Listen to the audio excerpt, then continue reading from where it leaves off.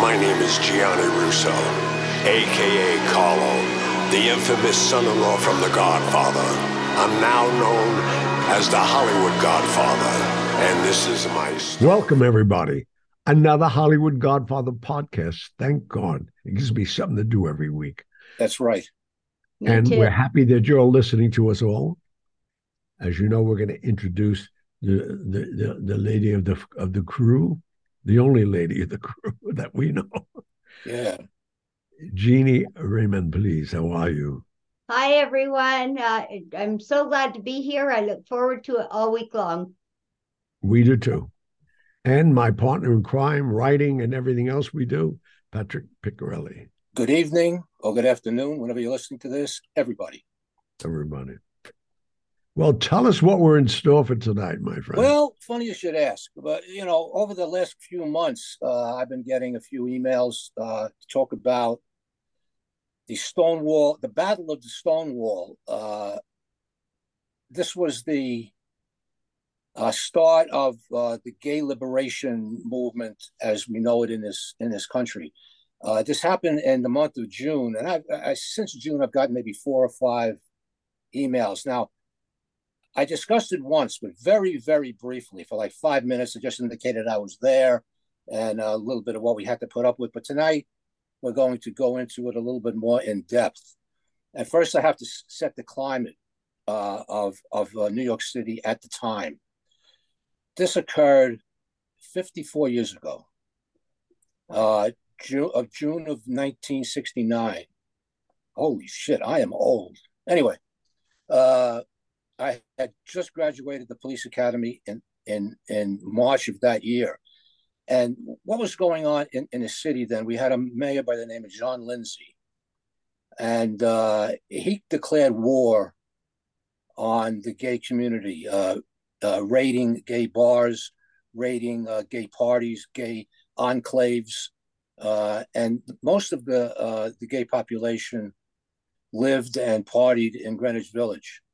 Those of you who don't know Greenwich Village, it's one of the oldest areas in Manhattan, and it's really nice. It's quaint. It still is too. It's perfect, actually. Phenomenal restaurants. You don't think you're in Manhattan. I mean, it's really, really nice. But if my memory serves me right, I think, didn't John Lindsay have a brother that was gay? Well, yeah, I was just going to bring that up. Yes, the memory serves you right. John Lindsay had 2 brothers, David and George. One of them was allegedly gay. By the way, all 3 of these guys are no longer with us, but I don't want to say which one it was because I don't remember if it was George or David, to tell you the truth. But that said, the brothers were close, but when it came to the gay community, Mayor Lindsay had it in for them for some reason. Also, he used, not as an excuse, I'll say a reason, to go after the gay bars and the gay nightclubs was because the mob, under Matty the Horse Agnello, owned. Well, to be one of my closest friends. There you go. Matty the Horse was a gangster, but he was also a legitimate businessman, and he was a very, very wealthy guy. And for the audience to understand, Matty actually was the head of the Genovese family through the 60s and 70s, so he was a powerhouse. Yeah, he was the street boss, right? Yep. Yeah. Anyway, he owned a lot of businesses. Not only, well, he saw the future in gay clubs because at the time there wasn't anywhere else for gay people to congregate and have a good time because they were ostracized, they were assaulted, and something like what's happening now. But anyway, they put it this way: they weren't accepted in the mainstream, so they had their own clubs and they chose Greenwich Village, and that's the way it is. The Tactical Patrol Force was charged with doing a lot of these, enforcing the laws, because the patrol precincts were busy patrolling. So I just get out of the academy and I volunteer for the Tactical Patrol Force because at the time the NYPD wasn't the most honest police department in the country. In fact, the NAP Commission came a couple of years later, and the rampant corruption was exposed. I didn't want any part of that. So the TPF was known as very, very clean, all young guys. Most of them were Vietnam vets. And we were the riot squad. We were the people you called when there was crime in your precinct that the cops couldn't control. They would call us in and we'd take care of it. So we were constantly moving. Anyway, we worked. I was in the Manhattan North unit, but we used to go to Manhattan South, where Greenwich Village is. Anything south of 59th Street and NYPD talk is Manhattan South, down to the Battery, which is where the Staten Island Ferry is. We would go to Greenwich Village and we would route gay guys, and that was our job. And they tell you to do something, you do it. Under the West Side, just to give you an example, under the West Side Highway, which was an elevated highway, and it went the full length of Manhattan at the time. Under the West Side Highway, this was a very creepy area. It was very dark. There were gay clubs there, S&M clubs, mostly. At night, there weren't any people. There weren't any businesses. This was a warehouse type of area. But truckers would come into the city to drop off their trailers, and whoever hired them, they would empty the trailers while the truck driver would go back to wherever they came from to pick up another trailer filled with whatever they bought, all legal stuff. They were supplying New York with whatever they needed, and they would come back and take the empty trailer, put it back on the trailer, and go back to where they came from, back and forth, back and forth. So there was always empty trailers under the West Side Highway. If you've never seen a trailer, it's about 40 feet long. It's big. It's high. It's maybe about 8 feet high. And they leave these trailers open. And, people always say, well, why would they leave the trailer doors? Why didn't they just lock them up? Because people had parties in these trailers. But anyway, they would leave them open because if you put a lock on it, a thief would think there's something valuable in there. They break the lock, vandalize the doors, and get in, only to find an empty trailer. So they left these trailers unlocked. So we got orders quite a few nights, but the first night, keep in mind, I just got out of the police academy, and a whole new world's opening up to me here. This was like living on another planet. And so we're going to raid the trailers because there's undercover cops everywhere, and they were told that there was going to be partying in these trucks, a lot of drugs and whatever else goes on. And even if they were just having a regular party, Lindsay had it in for them, and we were going to raid them and lock them up for criminal trespass. All right. Anyway, we go down. This was my first raid. We go down and just throw open the doors, and it was like looking at a Fellini movie. If you ever saw Federico Fellini, the Italian director, he made these very strange pictures with very strange people. And that's what it looked like. You open the doors, and there's people in all states of undress, sexual acts, drugs everywhere, packed almost to the doors. People couldn't even move. Only this trailer was loaded with priests. And I'm not saying, maybe there were, I say 50 to 70 men in there, and I say half were priests. So this was a rude awakening, and we locked them up. Especially for us Catholic boys. Yeah, at that time, I mean, there was always pedophile priests, but they were never fully, pardon the pun, no pun intended, they were never fully exposed. I mean, they weren't exposed until I got involved with the New York Post in the 80s, like 1985. But we'll get into that in a minute, as a prelude to this riot. Anyway, this is the type of atmosphere which was going on in Manhattan. The gay people were getting persecuted. All right.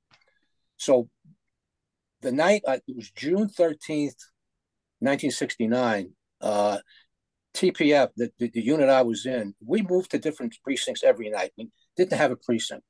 We'd actually change clothes out of the trunks of our car. We would leave our homes with the basic clothes on us, pants and shirt. The rest of the stuff we had in the trunk, guns and whatever, bats, whatever we needed.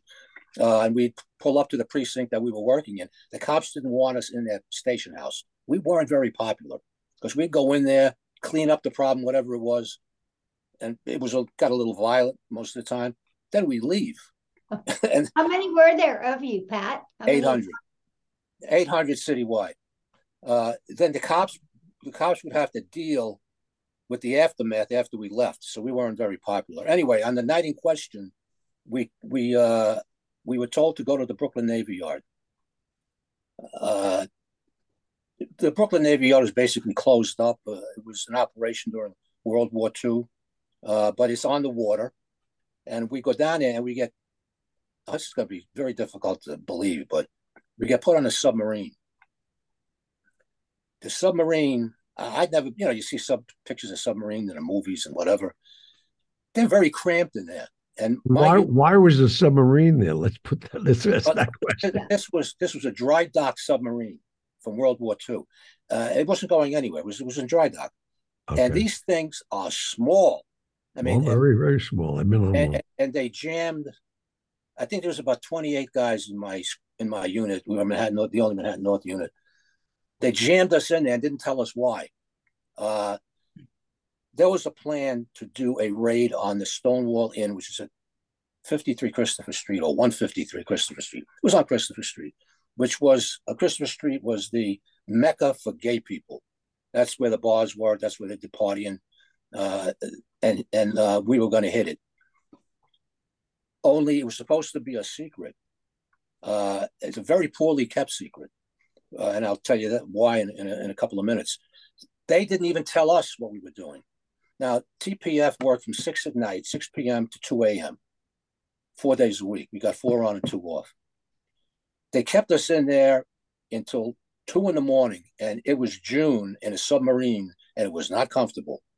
At 2 o'clock in the morning, we're supposed to be getting off. We're finished. No, they put us on school buses, and we went to Greenwich Village. These were regular school buses, nothing to do with police, and they sent us down to Greenwich Village.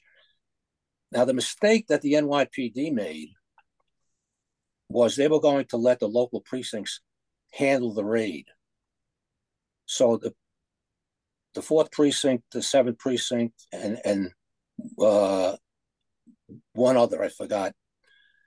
That was a mistake too, because these precincts operate independently, and you have to be coordinated to do these raids. And should it turn into a riot, you have to know what you're doing. And sending precinct guys down there they're very capable cops, but they're not specifically trained in riot control like we were. Anyway, they go down there, and the word had gotten out, and these people were waiting for them. And the riot started. Now, so the riot, they come, they go, last a couple of hours. This riot went on for 5 days. Oh my God! So we're held in reserve on the about 6 blocks away in this school bus. Supposedly, no one's going to ask any questions. A school bus parked on your block at 3 o'clock in the morning. We had people banging on the door. What are you guys doing here? It's just very poorly run. Anyway, these guys, the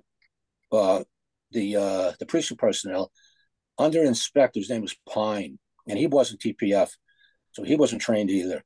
They got ambushed, and they were throwing stuff off of roofs, and I mean anything they can get their hands on. Well, bricks, which made sense.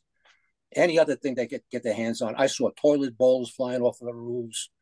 It was pretty bad, and this went on. Did any cops get killed? No one got killed.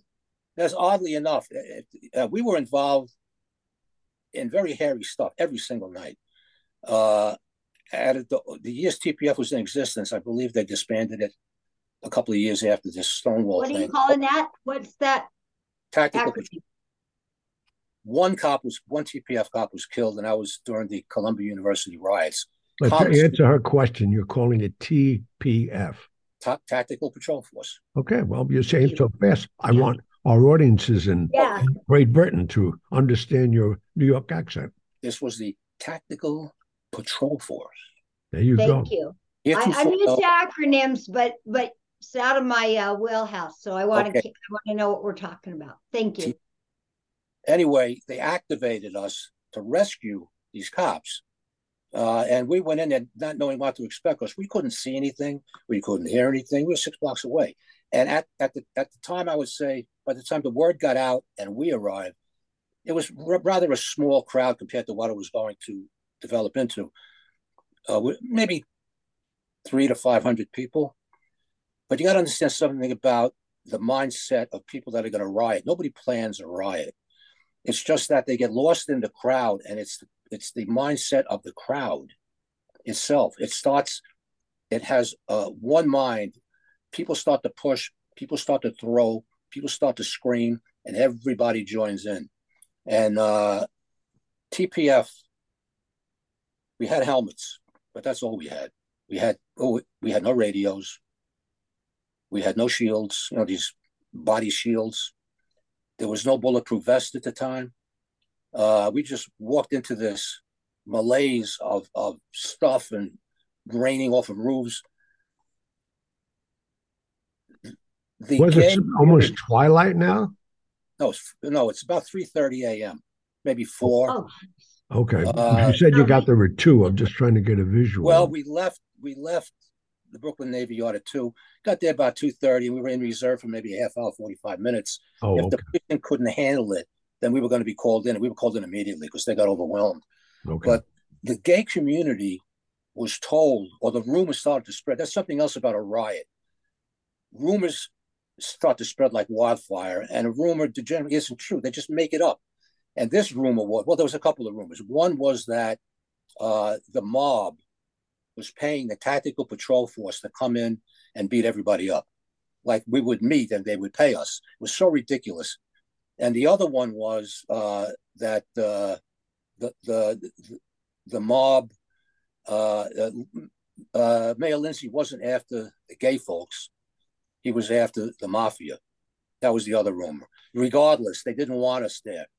Now, we sort of quieted everything down the first night. It went to about 7 or 8 in the morning. But during that time, the people in the Stonewall was a pretty big club. The people inside, it was like the Alamo. They had plywood and other wood, and they nailed everything shut. So anybody that was in that club wasn't going anywhere too soon. But that's what they wanted. They wanted just to be the last stand of the gay community, like the Alamo. There was a couple of made guys in there, mob guys, and a bunch of associates. It's their club. They had their own private offices, and they were trapped in there too. So we had to get them out. There was no holds barred back then. You didn't have to watch what you did. It was take control of the street, get it back. And we hurt a lot of people. And there was a lot of cops hurt. But surprisingly, nobody was killed on either side. So it quiets down about 8 in the morning. We took a bunch of prisoners, and it kept on escalating. The day 4, there were fights every night. There's battles every night. Calm down during the day and then escalate again. Yeah, well, these people went to court and they were cut loose right away. Plus, people have they're up all night, go home, go to sleep, whatever they do. Then they came back, but it's getting bigger and bigger and bigger. By day 4, there was a minimum of 1,000 rioters. Oh, and it was maybe 100 of us. But let's give a visual also, because that club, as I remember it, is only about 40 foot wide. Yeah, but it was long. Now you're talking, I know it's long, Yeah. but I'm saying on the curbside to get into it, you're looking at only 40 feet and you got 1,000 people outside. That's insanity. You got 1,000 people on the street. And what they did was they started fires to trap us in the block. In case we got any ideas in our head. I tell you, when you see all this sea of humanity racing toward you, I mean, I just got out of Vietnam, and I had plenty of fear there. I was scared for the entire year. I was just as scared because they have a mindset that they're going to kill you. I mean, that's the bottom line. If they get their hands on you, they're going to rip you apart. So we had to fight with everything we had, and all we had was guns. We couldn't shoot people unless we were really trapped, and it seems like our lives were in danger. But we had nightsticks, but the nightsticks then were different than the nightsticks now. The nightsticks that police have now are made out of plastic. Granted, it's pretty hard plastic, but we had nightsticks made out of Coca-Cola wood. Coca-Cola wood doesn't float. It's like lead. And those are the nightsticks we had. And they charged us and we charged them.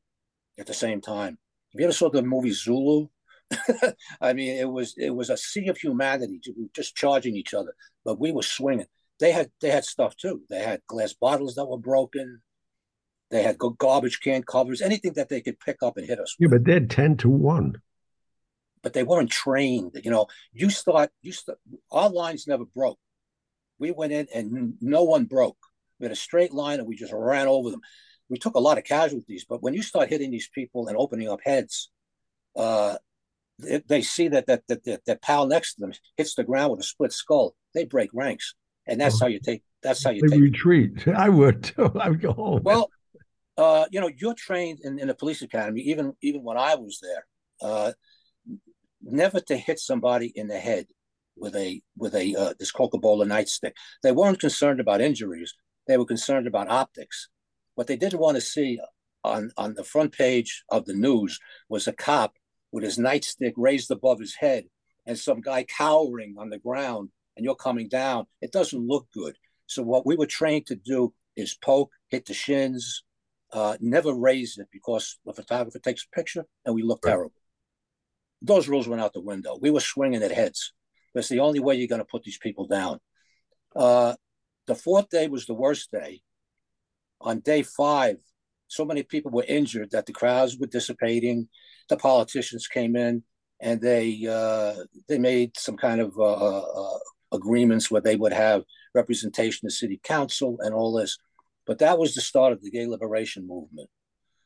So Pat, you said, sorry, I don't mean to interrupt you, but you said this started at 3 a.m. Did this just all rise up every evening, or once it got dark, or is it going all day long? No, during the day it was peaceful. The street was a wreck. I mean, there were other bars on that street. Every window's broken out. Cars overturned. They overturned a lot of cars for protection. It was like living in another world. I said, I was yearning to go back to Vietnam. At least I was there. At least I had a tan, you know. I mean, I looked good, relaxed. You know, this was just constant fight.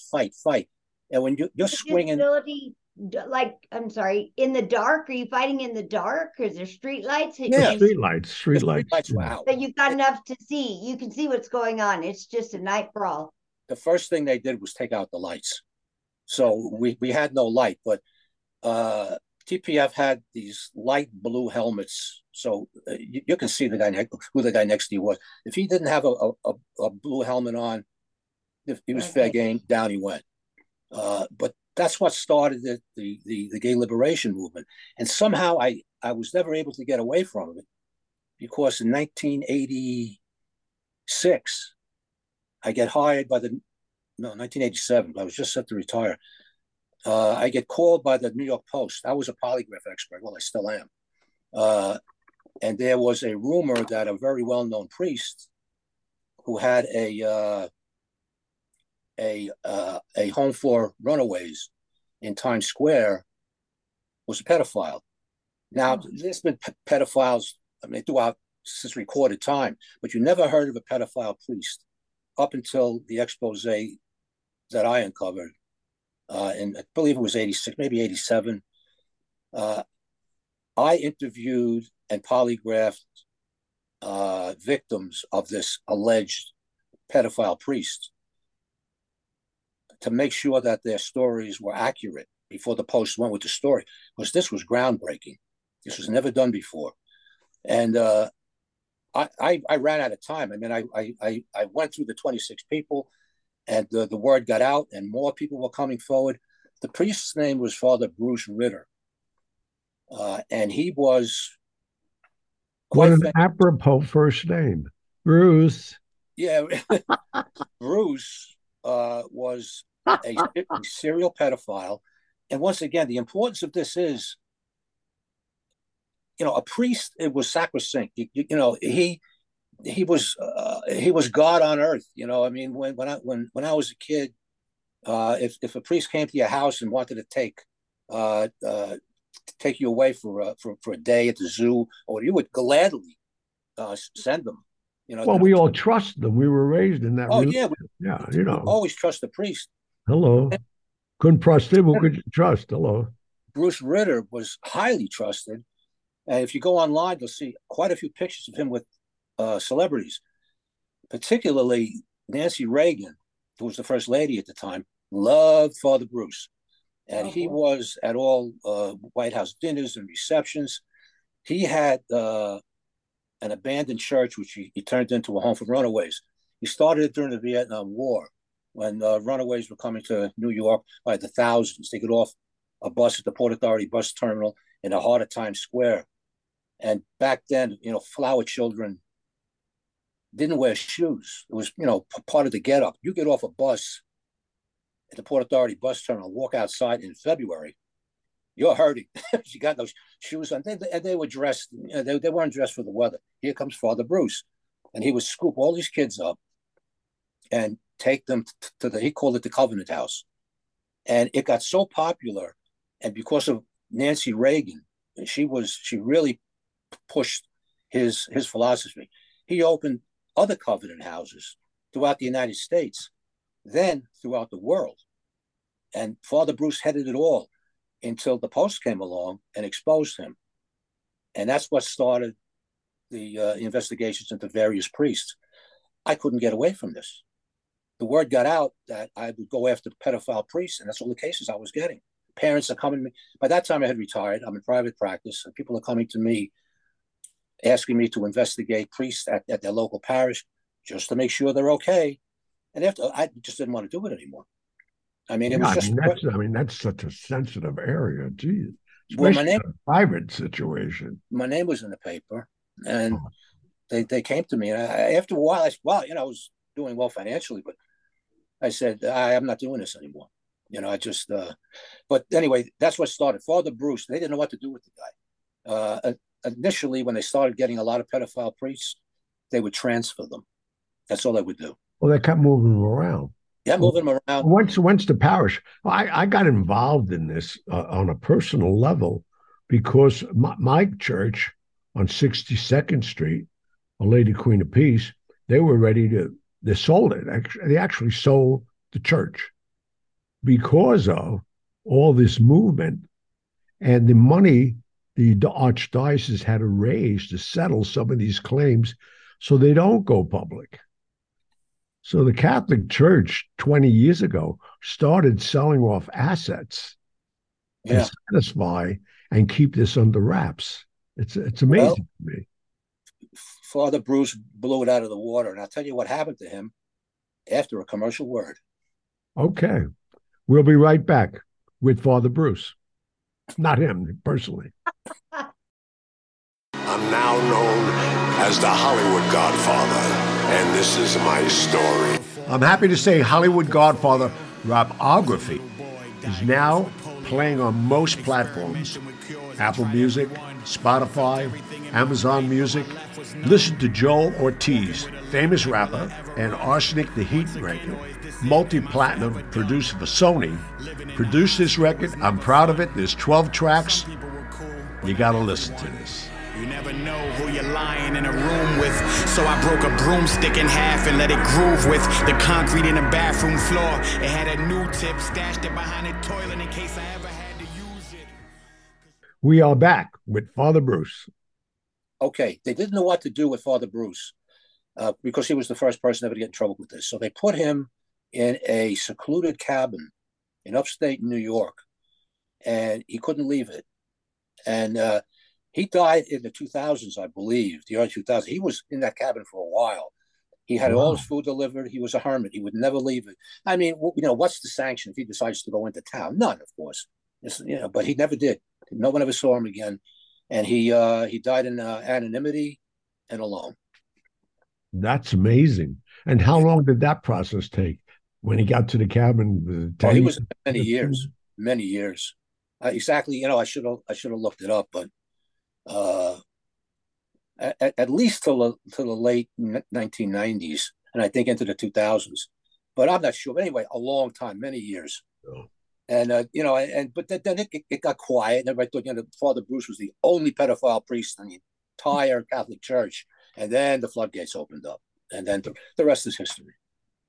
No, but it's strange because talking about mayors, like you're saying, Lindsay, when Giuliani got in, again, he went after all the sex clubs on 42nd Street. And Matty owned all of those. Yeah, he owned all the what they called them peep shows. Yeah. Because when you went, these were live peep shows. You put in a quarter or a half a dollar, and you saw a live woman on the other side of this about wall. 3 minutes. Yeah, the lights would go on, and there's this naked. Well, she wasn't naked then. She was in the process of becoming naked. And of course, after you spent like $8 or $9, and she's taken off like one sock at a time, you finally see her without any clothes on. But who knows how much you've gone through? And then the window closes. Yeah, and it just shuts then you down. have to put more money in again. And you say to yourself, well, again. So, you know, I mean, we have an adult audience. You can imagine these guys were masturbating. The quarters in. Wait a minute, all again. Yeah, you know, but you know, you say to yourself, just when it gets to the good stuff, your quarters run out. Some people, you know, will say, "Well, gee, a quarter, a half a dollar. How much money could they be making?" Let me tell you something. There were many peep shows that ran 24/7, and they were making millions. And they did 24. They ran 24/7. 24/7. You'd see when I remember a couple of times when we used to have the Fleet Week here. Yeah. There were lines of uniforms outside of each one of these doors. They've been on the ship all this time. It was so crazy. I really love Matty and Yelly and Matty the horse. Everybody knew by that. But I mean, this guy talking about capitalizing on things. You know, he had 100 businesses, but his control over the sex market was insane. It made him hundreds of millions of dollars. Way ahead of his time. Yeah. And he wound up getting 13 years. I stayed in touch with him. And I stayed in touch with his sisters, everybody. Frankie C., Lamella's restaurant. I was there every day. But, you know, it's so funny because when you meet this guy, you would never think, especially his structure, the way he looked, he was a tough guy. Did he die in prison? No. In fact, when he came out, I did him my last favor he asked me to do. He opened Umberto's up in the Bronx. Okay. And he said, "Will you open it for me?" Now, I'm made motion pictures and all that. I said, "But Matty, I'll go in and let's do whatever you want me to do." Was that on Arthur Avenue? Yeah, on Arthur Avenue, right on the corner, right on one of the prestigious corners on Arthur Avenue in the Bronx. They opened an Umberto's, and for our audience, talking about Umberto's, I'll give a part of American history that we all would know once we get into it. A guy who, was a very, very close friend of ours and basically a movie star, a major movie star, Jerry Orbach. We all met him. He made his debut at NYPD Blue and all that. He's at the Copa one night. And who's he with? Crazy Joe Gallo. And it was Crazy Joe Gallo's 40th birthday party. So they were at the Copa, which is a normal thing. And his last birthday party, by the way. Well, let's not drop the ball. Did I get up in on your stuff? It was the last birthday party. Wait a minute. Anyway, don't go to my punchline. Anyway, it's 2:00. The Copa is closing. And they said, "Come with us, John. We're going to go downtown. We'll have Chinese food." Because we all used to go to 14 Mott Street, which is on the other side, the Chinese side. So they get to 14 Mott and they just exterminated. It was like 3:00 in the morning. So they couldn't get there. Now, Jerry Orbach was with his wife. Crazy Joe Gallo was with his wife. So they're naive to what Joe can do or can't go, whatever. Says, "Well, let's go to Umberto's, the one in the village. I mean, the one on Mulberry Street, which was very well known for the Scungilli and the Galamad." So he couldn't tell them that he couldn't go. He wasn't allowed in the neighborhood. So he's at the table, four of them at the table. It's like 4:00 in the morning, and this guy walks by, and he thinks he saw Joe Gallo. So what does he do? He goes around the corner to 127 Mulberry Street, and O'Neill is still there. The old man went home. It's late. O'Neill used to have games in there. So he says, "You ain't going to believe who's in the neighborhood." He says, "Joe Gallo." He says, "What are you talking about?" He says, "Yeah, he's here." He says, "Can I have permission to kill him?" The guy wanted to get made. So they said, go kill him. This you're not going to believe. This guy goes into Umberto's. Now you got Jerry Orbach sitting with his wife, Joe Gallo sitting with his wife. He put 8 bullets in Joe Gallo between the wives. Joe Gallo got up and he died on the streets. Famous picture. That's why how Umberto's really got known, because that was a major massacre. Were you on the job yet then? Yeah, oh yeah. Yeah, that was in 72. I was on 4 years. Yeah. Wow. But I didn't work on it. The furthest south I ever got was during the Stonewall riots. We worked in Harlem most of the time. But it's crazy how, again, and I love Matty, but the things, in fact, he owns yet the oldest bar, one of the oldest bars in New York City. He owns, and his sisters are running it right now, the Mulberry Street Bar. It's been so many movies. It's been there forever. You see the pictures on the wall. You can't get in there on the weekends. It's like a tourist attraction. They have tours to it. Yeah, I mean, it's the whole neighborhood's changed. Oh my God, yeah. When did he pass away? That's a good question. About 10 years ago. That's all. He must have been up there. Oh yeah. Well, he would have been 103. I know that this year. Happy birthday, Matty. Yeah, right. Happy birthday, Matty is right. Yeah, because we born. Yeah, he was born. And yeah, I mean, it's amazing. But these stories, and who requested that? We had a couple of requests on it. On the anniversary. Yeah. I got about 2 emails, and like I said, I had discussed it in the past, and it was like a 5-minute. Yeah, it was at the Stonewall, and shit's coming off the roofs and all that. But then I got a couple of more, so I figured I would tell the whole story. People that know the history of the Stonewall didn't realize that riot went on for 5 days. I mean, it wasn't. They were willing to give up their lives. These people, they had no they're just average people that were fighting well-armed and well-trained police. They lost, but they won the first night. The interesting thing about that for our audience to know, they have now sanctioned it as it's a historic landmark. Historical landmark. Yeah. So I mean, they got recognition after many years and a lot of the plaque. This is where the Battle of the Stonewall took place. For those of you who don't know what a historic designation like that means, they can never take that building down. Yep, never. Oh. Never. That's why I live on a historic block, because I'm living to 200 years old, because they can't take my building down. I really do. My block is a historic block in New York. So your building's a historic landmark? Yes. Oh, I didn't know that. Yeah. The whole block is from corner to corner. You can't change a window. You can't change anything. Like to change the windows in my building, I had to get somebody to come in and make steel pane glass windows. The exterior windows facing the street all have to look like in the 30s. Can you paint without permission, or you need permission for that too? Have to stay the same color, every color. Yeah. They just released.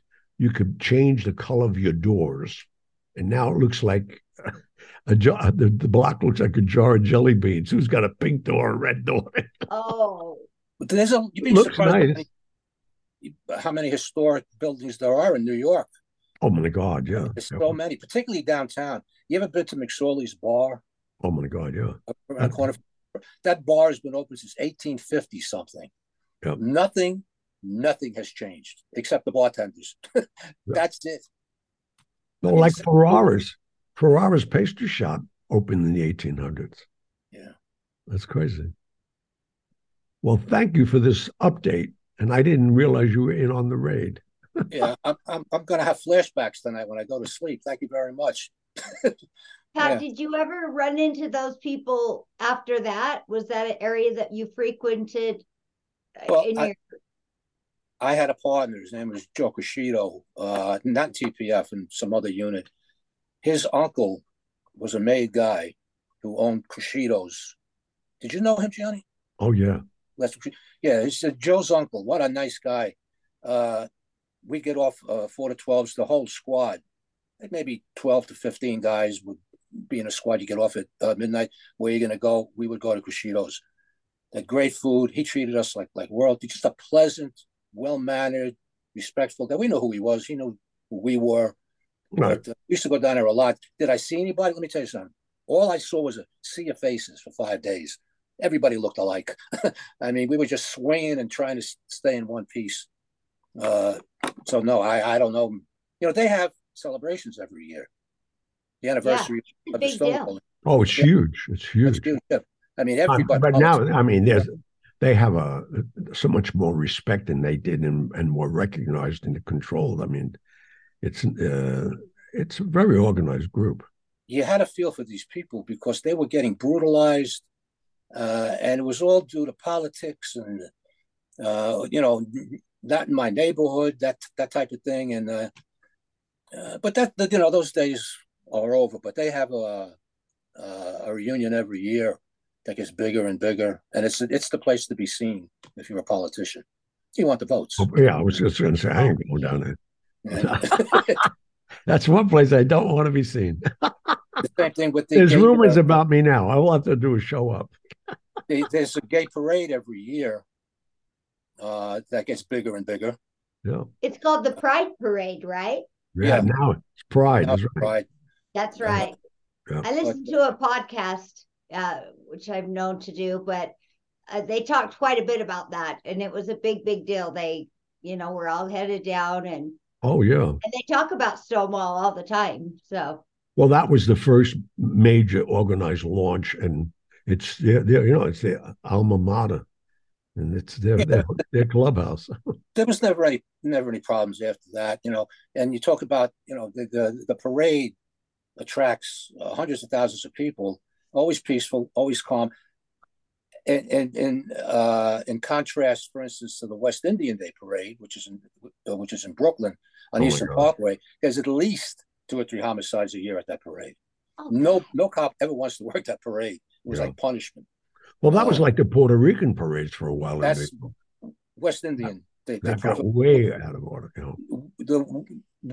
Basically the West Indian Caribbean area, Haiti, Jamaica, like that, but very violent. I mean, it's people getting hurt, killed, shot, stabbed. All right. Well, let's end on a pleasant note. Yes. Exactly right. A pleasant note. Thank you all for the cards and letters, and keep tuning in. We totally appreciate you. And tell your friends. Oh, that's right. Hey, I did learn. I learn a little something all the time from these podcasts, just enough to be dangerous because I don't remember it all. But I do know this.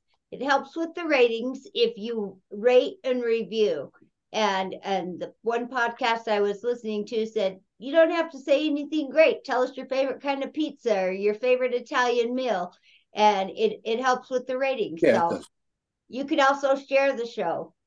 Very easy. Just click on the 3 little dots at the top and the icons come down on the side and share your shows with all your friends. So that would be great. Thank you so much. Yep. Okay, everybody, have a good night. Good night, Jeannie. Good night, Gianni. We'll see you next week. Good night, Pat. Good night. Thank you, next guys. week. All right, please. Thank you. And that was that. But I'll be back. Thank you for tuning in to the Hollywood Godfather podcast. Do you have a question for the mailbag? We love hearing from our fans and answering questions about past or future episodes, your favorite celebrities, or anything you'd like to know. Submit your questions online at HollywoodGodfatherPodcast.com, or you can call us at 646-776-3038 and leave us a message. Who knows? Your question may even make it on the air. Remember to follow us on Facebook and Instagram at Hollywood Godfather and at Real Gianni Russo. If you like our show and you like what we're doing, please leave us a review on your podcast or video streaming service. Don't forget to hit the subscribe button so you never miss an episode.